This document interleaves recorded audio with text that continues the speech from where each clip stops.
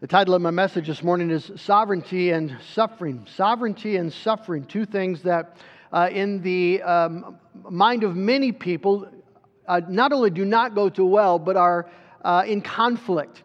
That if there is human suffering, particularly suffering on a grand scale, there cannot be then a sovereign good God. Either God is sovereign and not good, or He is good and not sovereign, or He does not exist at all. But He cannot be both sovereign and good, and there be things such as pandemics. David Barker wrote a recent article in response to COVID-19, and the title of the article is, Does God Cause Pandemics? Does God cause pandemics? And he says this, Is God in some way behind the current coronavirus pandemic? Is He sending us all a warning? Or is it just an example of life being out of control in a world full of problems? Well, that's being debated in Christian circles. A few weeks ago, Tom Gombis, a professor of New Testament here at Grand Rapids Theological Seminary, he answered that question with an article of his own entitled, God is Not in Control. And Gombis says that the nature of Christian hope is not that God is in control. To say things like, God is sovereign and in control of this situation, end quote, is not, he says, a faithful representation of how Scripture portrays God's sovereign kingship. And so Gombis' argument is that, yes, Jesus is Lord, Jesus is ruler, but He's not the ruler of this world, but the ruler of the world to come. That God has given authority of this world over to men, and men in their sin have invited the devil into the scene, and God allows men and the devil in this world to do what men and devils do. So consequently, we cannot rightly say that God is in control of this world. It is actually not in His control, and that our hope is that one day we will die and go to heaven, where Jesus actually is ruling. That's the nature of Christian hope. So consequently, Gombis would say that God is not in any way behind or responsible for what's happening. He does not cause pandemics. Well, that will seem reasonable to many Christians, professing Christians. It'll seem reasonable for two primary reasons. One is that if we just look at the world that we live in, it does not, to the human eye, appear to be a world that is being run by a loving, good, omnipotent, all-wise Heavenly Father. Because you don't have to look very far, and you see devastating, random tragedies, car accidents that rip families apart and snuff out the lives of young people. Vicious rapes and murders. Devastating tsunamis that kill thousands and tens of thousands in a moment. Earthquakes that bury people alive. Hurricanes. Pandemics. You see, all these things would seem to argue that whatever is behind this world, it cannot be the sovereign, mighty, omnipotent hand of a good God. And that'd be the first reason an argument like Gombis says might make sense. The second is that it seems to get God, quote unquote, off the hook. That if we can say that, yes, Jesus is Lord, but He's not ruling over this world, He's ruling over the next world, then we don't have to try to reconcile sovereignty and suffering. We don't have to try to explain to people how God actually is running this world and is all-powerful and is all good, something that seems very difficult. These things seem difficult to reconcile. We can just say, as many have said, well, God is good, but He's not in control. He wishes it were different too. That the best God can do is empathize. And He does empathize. But He's not in control. Well, this morning we're going to hear Job's thoughts on the topic. In the setting, as we said, Job is responding to the speech of Zophar. Zophar's speech is the third, and it is just a recapitulation of the same general theme that Bildad and Eliphaz have both been harping on, and that is this idea of what we've been calling the system. This theological, philosophical framework with which these men come to Job and counsel him out then of that framework. And the system teaches that the moral universe runs along very simple lines. God is sovereign. He ordains everything. God blesses those who are good and punishes those who are evil. Job is suffering, and Job's suffering is prima facie evidence that he sinned. Doesn't need to be argued. It proves itself. And so their counsel continually to Job is just repent. This isn't hard, Job. Just acknowledge your sin. Zophar says in chapter 11:14, if iniquity is in your hand, then put it far away, and let not injustice dwell in your tents. Surely then you will lift up your face without blemish. You will be secure and not fear. The reason your life is in shambles, Job, is because you've got injustice in your tents. And if you just put it away, well, we know God blesses the righteous. Well, Job in his responds in two different ways here. First with a rebuttal, verses 1 through 6, and then with an affirmation, verses 7 through 25. He begins his rebuttal with a sarcastic response. You see, his friends are acting like Job is clueless as to the way the world works. He doesn't understand God. He doesn't understand the system. But they do. They have wisdom. They have this figured out. And Job responds to that, just sarcastically. No doubt you are the people, and wisdom will die with you. It's going to be a sad day when you men disappear, because that will be the end of wisdom in the world. But I have understanding as well as you. I am not inferior to you. Remember, this is Job talking.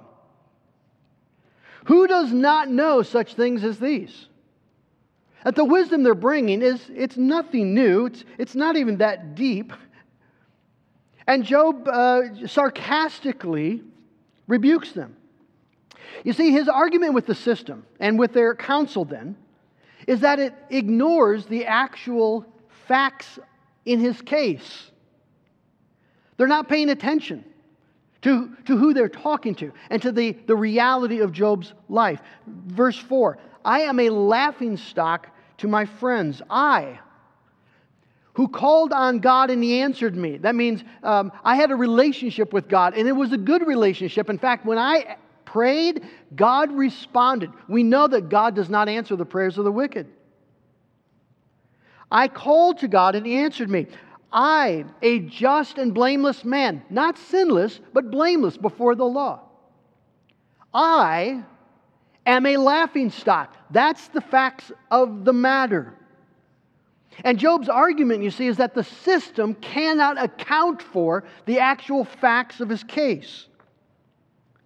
Because the just and blameless man who had an intimate relationship with God is now derided and scorned. He's as one from whom men hide their faces. He's a laughingstock. And the system can't account for that. But not only does the system not account for Job's experience, it doesn't account for the world in general. Job says in verses 5 and 6 Verse 6, the tents of the robbers are at peace, and those who provoke God are secure, who bring their God in their hand. In other words, just look around. If God unfailingly blesses the righteous and unfailingly punishes the wicked, why are the tents of robbers at peace? Why are those who provoke God with their idolatry, why are they secure? They're not sitting in the ash heap.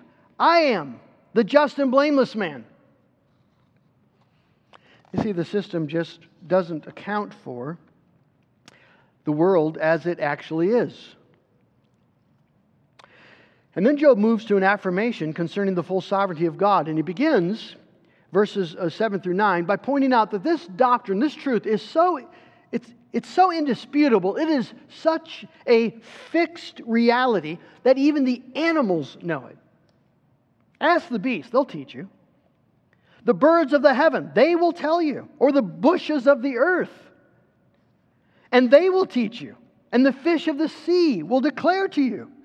Who among all these does not know that the hand of the Lord has done this?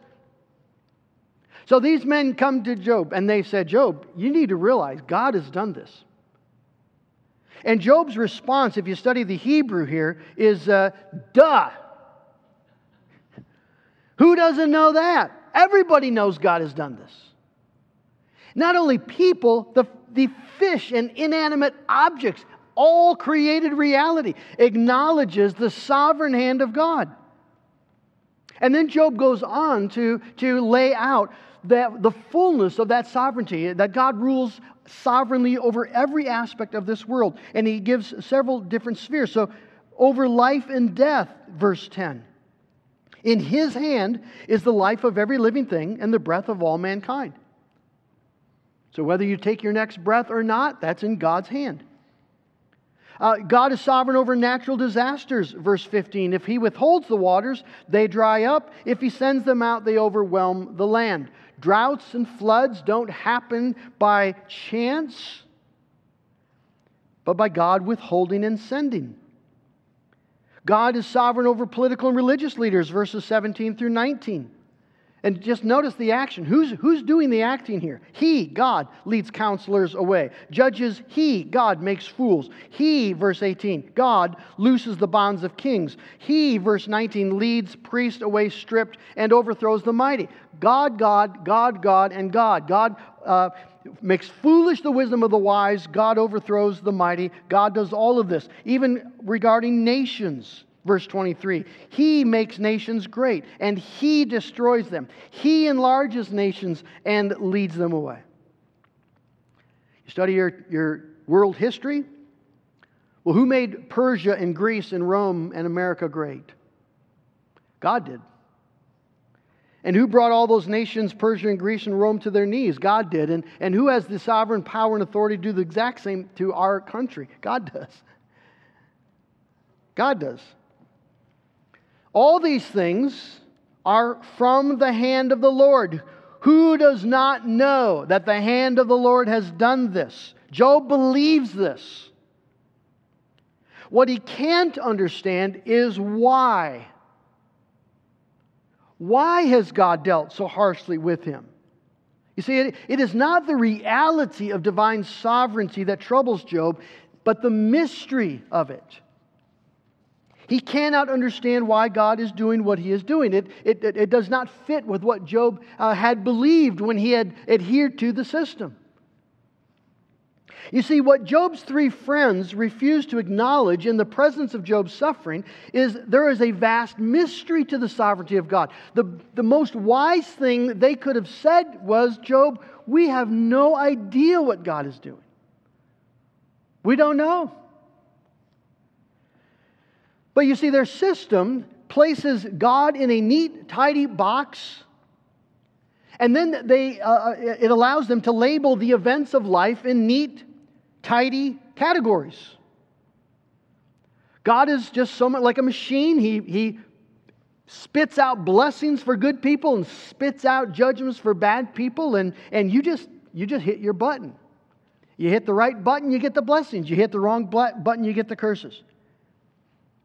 But you see, that is a gross misrepresentation, Job is saying, not only of the facts of life, it is a gross misrepresentation of God. There's a mystery that we can't just explain away.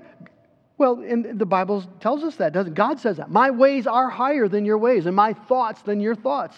Isaiah 55, verse 9. And you see, there's a mystery to the sovereign purposes and ways of God simply by virtue of the fact that God is God. It's just part of God being God. That He's not comprehensible to us. We're creatures of the earth. And consequently then, when God appears to Job at the end of the book and speaks to Job, we're going to find that God does not explain His sovereign ways to Job. God doesn't say to Job what we know from chapters 1 and 2. He doesn't say, Job, I just want to tell you what happened. The devil showed up. I asked him if he had thought about you. He charged that the only reason you worship me was because I did all these good things for you. And so in order to prove that you were righteous and that he was wrong, we had to do this. It's not what God does. He says, where were you when I laid the foundations of the world? You see, he just reveals the glory of His deity. He invites Job to consider the vast, mysterious reality of God as God. And he just keeps on going on that theme. And when he's done, Job doesn't say, yes, but. When he's done, Job has no more questions. In fact, he repents. Chapter 42, verse 3. I have uttered what I did not understand. Things too wonderful for me, which I did not know. I didn't know what I was talking about. I had heard of you by the hearing of the ear, but now my eye sees you. And therefore I despise myself and repent in dust and ashes.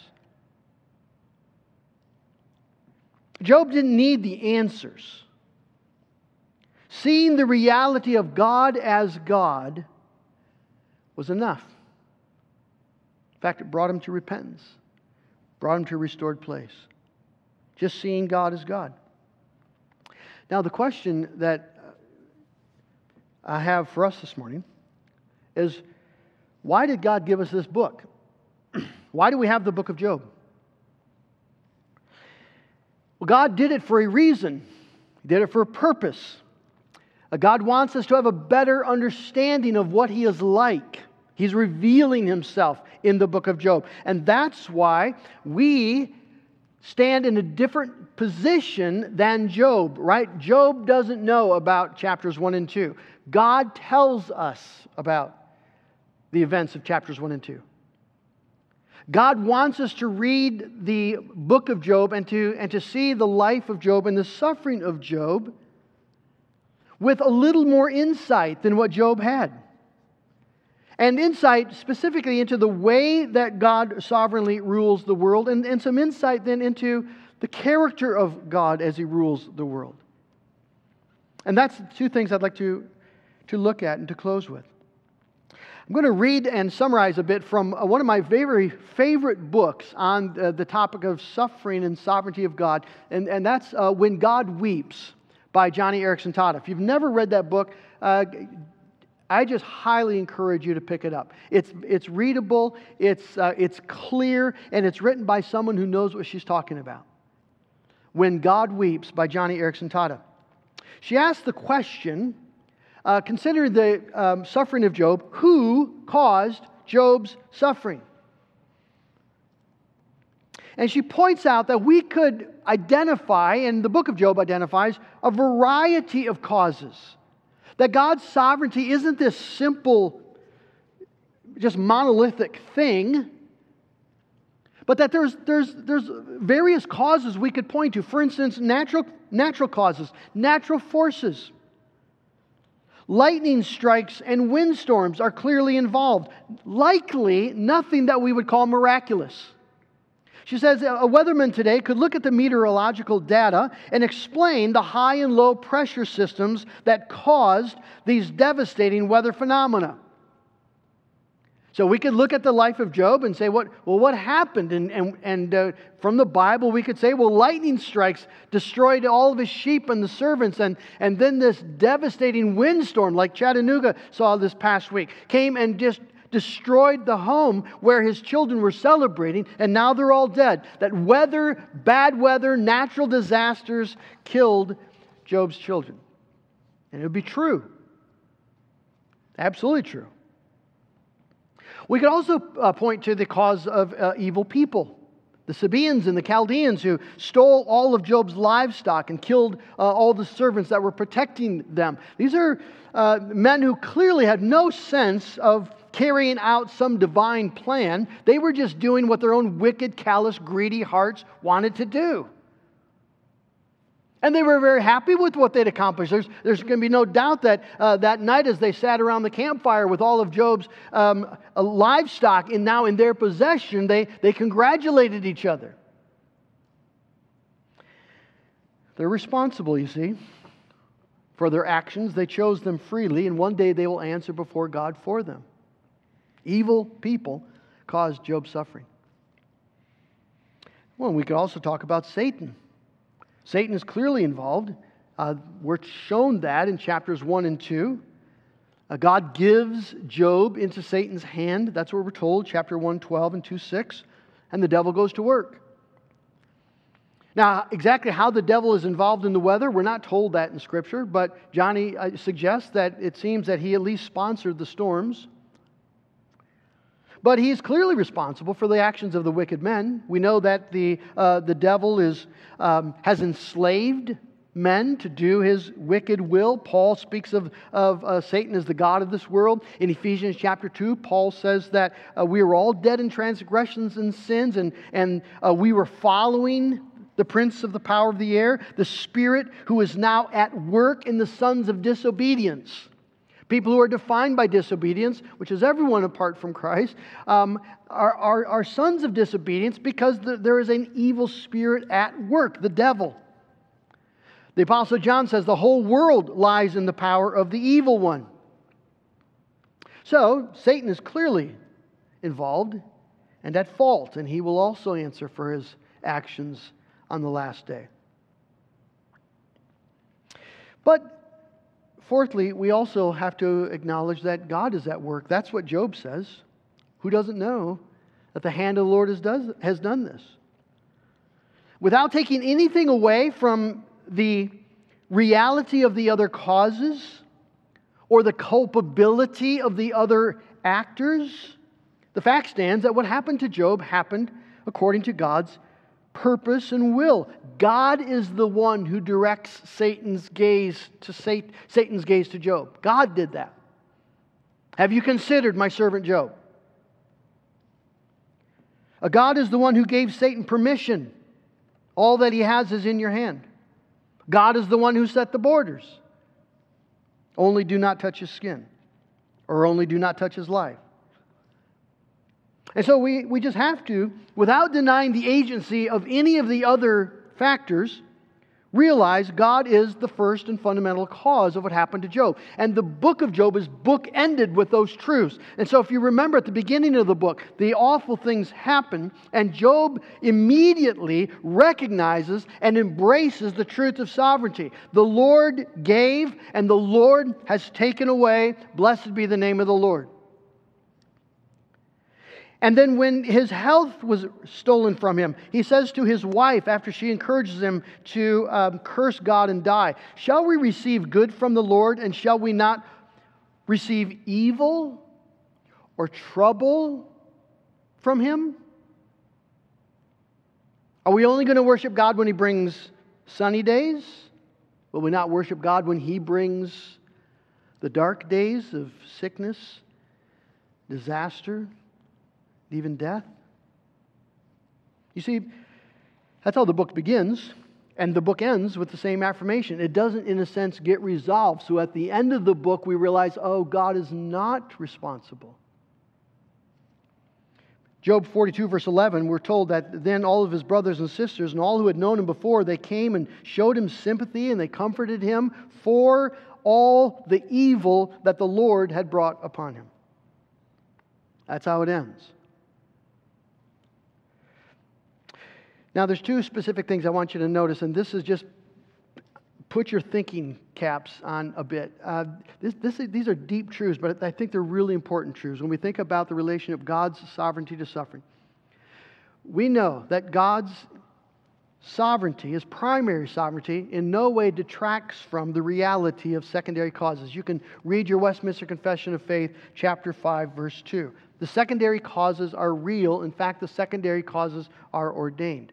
So God ordains the weather, and God ordains the Chaldeans, and even the devil, right, to do what the devil did. And yet, weather was just being weather. A meteorologist pointed out to you. And the Chaldeans are just acting like wicked people act. And the devil is acting perfectly in accord with what he wants to do. He freely chooses everything that he does and says. And so they are all responsible, the wicked men and the devil himself. They are all responsible because they freely chose their actions, and yet they all are unwittingly carrying out God's sovereignly ordained purposes. But that means then, you see, that means that as Christians, we're not wrong to assign culpability to freely acting agents in this wicked world. So we don't simply shrug at tragedies and evils and say, Allah wills it. It doesn't work like that. Because there are active agents, the devil and wicked people, and the results of a fall in creation itself, we can grieve the evil of wicked men. We can lament the tragedies of a fallen world, all the while holding firmly to the sovereignty of God. That's an important principle because it sometimes is rejected. That because we don't know how to reconcile these things, we just say that they're not reconcilable. I remember John Piper preaching a sermon on Job in general, but he quoted from Ralph Winter, and I don't have the quote here with me, so don't hold me to it. Ralph Winter, a godly good man, but who was watching his friend Charles Colson. Chuck Colson's daughter had an autistic child. And she wrestled. Her name was Alexa. She wrestled with this. And Colson publicly praised her when she finally said that my autistic child is exactly the way that God wants him to be. That God has done this. And there's a goodness even in the hardship and the heartache of it. And Winter rebukes Colson for that. And says the idea that God would desire or design a brain-damaged child is incomprehensible and abhorrent. That can't be true. And not only that, but if you believe that God has sovereignly done this, it's going to undermine any desire to join with all the other parents who are trying to figure out what is this disease and how can we get rid of it. It's going to rob you of the initiative to go out and make this world a better place. And Piper says, I fundamentally deny both of those things. Those things are not true. It's not true to say that God could never wish harm or hurt or something less than ideal for His children. His own Son, Jesus Christ, would be Exhibit A. But the Bible is full of examples. Christ has called us to suffer. It's explicit. It's not plan B or C, it's plan A for His children. But also we don't have to drive a wedge between hard things, grievous things, and the sovereignty of God. Remember, Jesus, the Son of God, wept over Jerusalem, didn't He? Grieving their unbelief, grieving their blindness, without in any way undermining or losing sense of His own sovereignty. Who blinded the eyes of Israel? Well, the devil did, and they did. Yep, that's true. And the Bible will also say that God did. In just response to their chosen and stubborn unbelief, that God finally said, okay, then be blind. Now, these are not easy things. But it doesn't. We can't fix it. We can't solve the problem by just jettisoning sovereignty. If you read the Bible, you just realize that nowhere in all of Scripture, not in Job, not in the Psalms, nowhere in Scripture will any author, under the inspiration of the Holy Spirit, try to get God off the hook by denying His sovereignty. God never apologizes for who He is.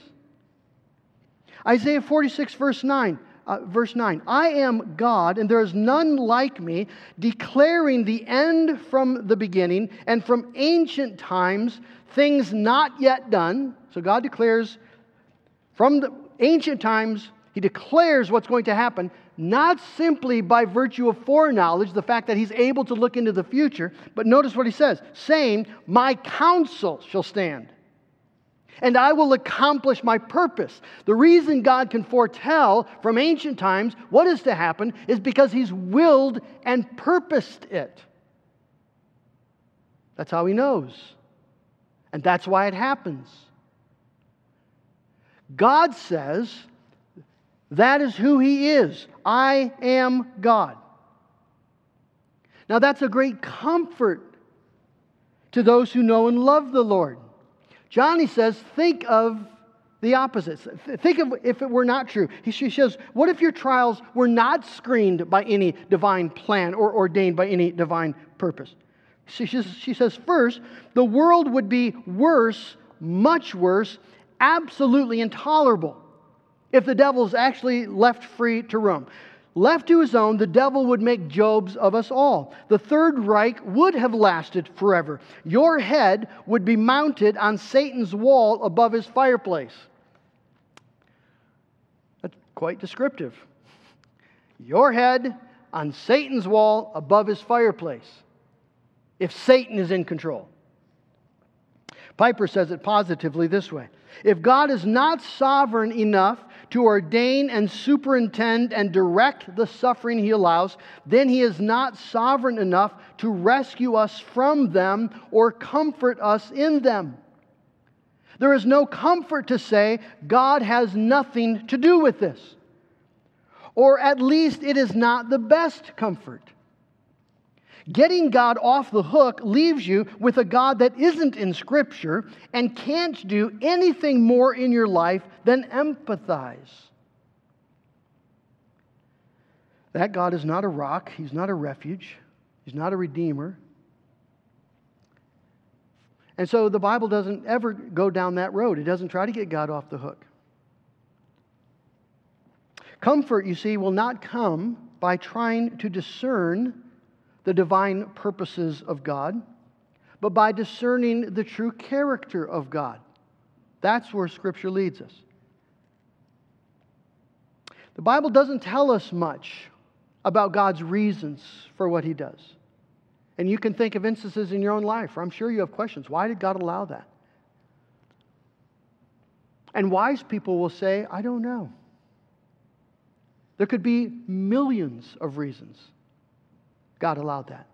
Not just for your life, but the life of your family and your friends and the community, maybe for generations yet unborn.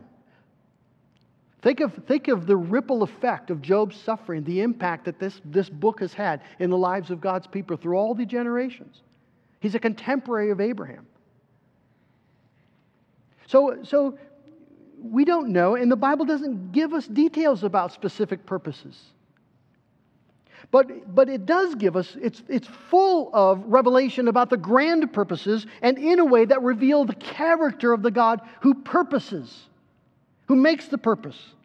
So I was reading Romans 9 this past week and I came across something I know I've read 100 times if I've read once, but I did not notice this thing before.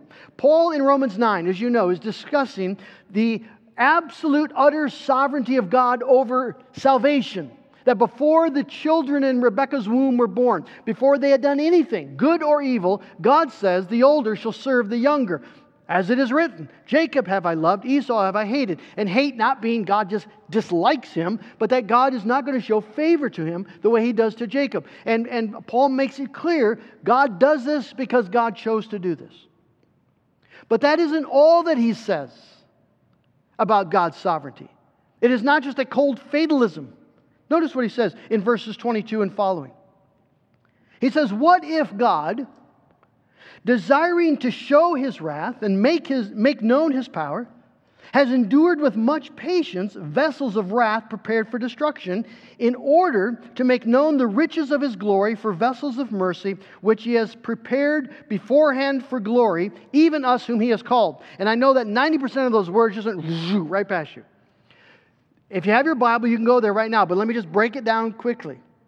You can study this later. Paul first says that God has a desire. God desires to show, magnify, manifest to the world, to the hosts of heaven. He desires to show two things: His wrath and His power. Now, why those two things? Why not His wisdom? Why not His mercy, grace, love? Well, the reason is because God's wrath is the evidence in a wicked world of His goodness. Good people hate hateful things. They hate evil things. A good man hates murder. He hates unfaithfulness, perversion, lying, stealing. A good man by necessity hates those things. You see, what God desires to show the world are the two things that the world is most specifically charging Him guilty of. That He is either not good or not powerful. And God hears those charges. He knows that's what people are saying about Him. That He's not good or He's not powerful. If He's God, let Him save Himself. Let Him come down from the cross. He's not God. He has no power. So God desires, He has this desire to show the world the truth as they blaspheme God and charge Him with being not good and charge Him with being not mighty. But He doesn't exercise that desire. What He does is He patiently endures vessels of wrath prepared for destruction. So God, He desires to show that He's infinitely good and gloriously mighty, but He doesn't. He patiently endures. He looks into this world and He sees all the evil, hateful, perverse, harmful actions of men and women as they desecrate His creation and blaspheme His holy name. He patiently endures all of it. The Hitlers and the Stalins and all the greedy, seedy thoughts and attitudes and actions of every human being. He endures it. All the God-denying wickedness in the world. Patiently endures it. Why?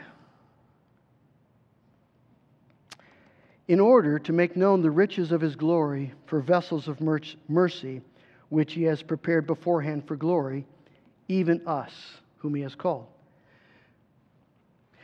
If we have a sense of the offense of men and women made out of dust and made in the image of God and for the glory of God, pointing their finger in God's face and charging Him with not being good and charging Him with being a weakling, not worthy of worship, not worthy of adoration, and they cast Him to the side. If we have a sense of the weight of the offense of that,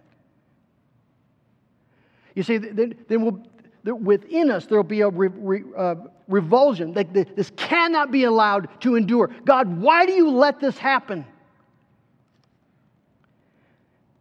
And the answer is because God wanted to make known the riches of His glory to you. He wanted to show you the riches of His glory. And for that, He needed to send His Son in the fullness of time. And that Son needed to come as God in human flesh. And though He was God, fully God, He patiently endured the scorn and the derision of wicked men. He was one from whom men hide their faces. He was the laughingstock, God, the laughingstock of wicked men, in order to make known to you the riches of His glory. God has a desire that supersedes even His desire to protect the glory of His own name. He's willing to patiently endure wickedness and sin because He desires to show you the riches of His glory in a new heaven and a new earth. He could have shut it down after Adam and Eve sinned. He could have just said, that's it. He could have left it alone after the flood and just been done with it. But all the sin of all the ages, God patiently endures because He desires for you to see Jesus face to face and to dwell with Jesus forever, experiencing all the riches of the glory of God. So the Bible doesn't tell us everything about God's purposes, but it tells us enough that we can know God's character. See, Paul's first words there are very important. What if? What if? What if God? What if God is actually like this? What if God actually does this, desires to glorify His name because it needs to be magnified and glorified? But what if He patiently endures the evil and blasphemy of men, including your very own, temporarily hiding His goodness and His power because He desires to show you His infinite riches and glory? What if God, is willing to suffer and even die in His Son at the hands of wicked men in order to show you how good and how mighty and how full of love and grace He is forever and ever? What if God is actually like that? What if? Is that enough? What more would God need to do to convince you that though you do not understand all the details of His sovereign purposes, you know enough to be satisfied? You know enough for hope. You know enough for joy. You know enough for peace. If God is a God who did not spare His own Son, but freely gave Him up for us all in order to show us the vast riches of His glory in grace, then how will God not also give everything that we experience for our good? How will He not graciously with Him give us all things, even suffering? How could He possibly, if He has given us His Son, if He is willing to patiently endure in this way in order to show you the riches of His glory, how could God possibly allow anything into your life that would undermine His beautiful, saving, loving purposes in Jesus? So you see, the Bible doesn't tell us everything, does it? It doesn't try to explain God to us. We couldn't understand it if it did. But it explains that the God that we know is a God who's been manifested and revealed to us in Jesus Christ, the Son, His Son, who died on a cross for our sin. Because God wanted to show you the riches of His glory forever. May that be enough. Amen. God in heaven, we are just stunned and humbled.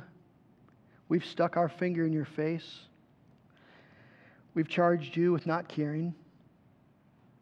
We've charged you with making mistakes, not paying attention, not being fair. We've grumbled and complained. And all of it in the shadow of a cross, where God was willing to be made man and to bear our sin, to suffer our death, so that we might know the riches of your glory. And we put our hand over our mouth and we repent and ask you to forgive us. And then, oh Lord God, may this truth now change how we think, how we feel, and how we live. I thank you, O Lord, that you've revealed yourself to us to be utterly sovereign and infinitely good. And I pray, Lord, that then we would have joy and peace in believing it. And that we would not fear disease, we would not fear unemployment, we would not fear death.